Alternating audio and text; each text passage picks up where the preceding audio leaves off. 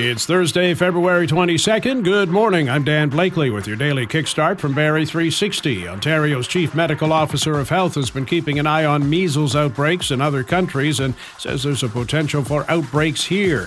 Dr. Kieran Moore says while measles is no longer common in Canada, it can resurface when unvaccinated or susceptible people travel to regions where the virus is circulating. With many people planning to travel abroad during the March break, he recommends making sure immunizations are up to date and that people at high risk of exposure maybe get an additional vaccine. There are currently 4 cases of measles in Canada, 2 in Ontario, in Toronto and Peel region.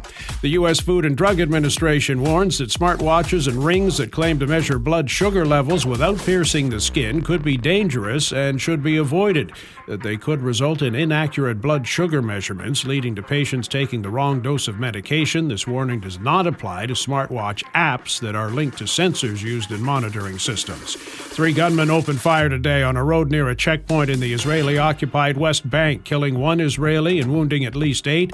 2 of the attackers were killed. The 3rd has been detained. Long way home for a 24-year-old Scarborough driver, clocked at 137 in an 80 zone yesterday on Baseline Road in Tiny Township.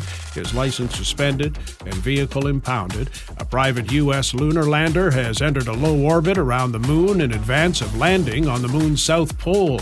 A smooth landing would put the U.S. back in business on the moon for the first time since the Apollo program was shut down in 1972.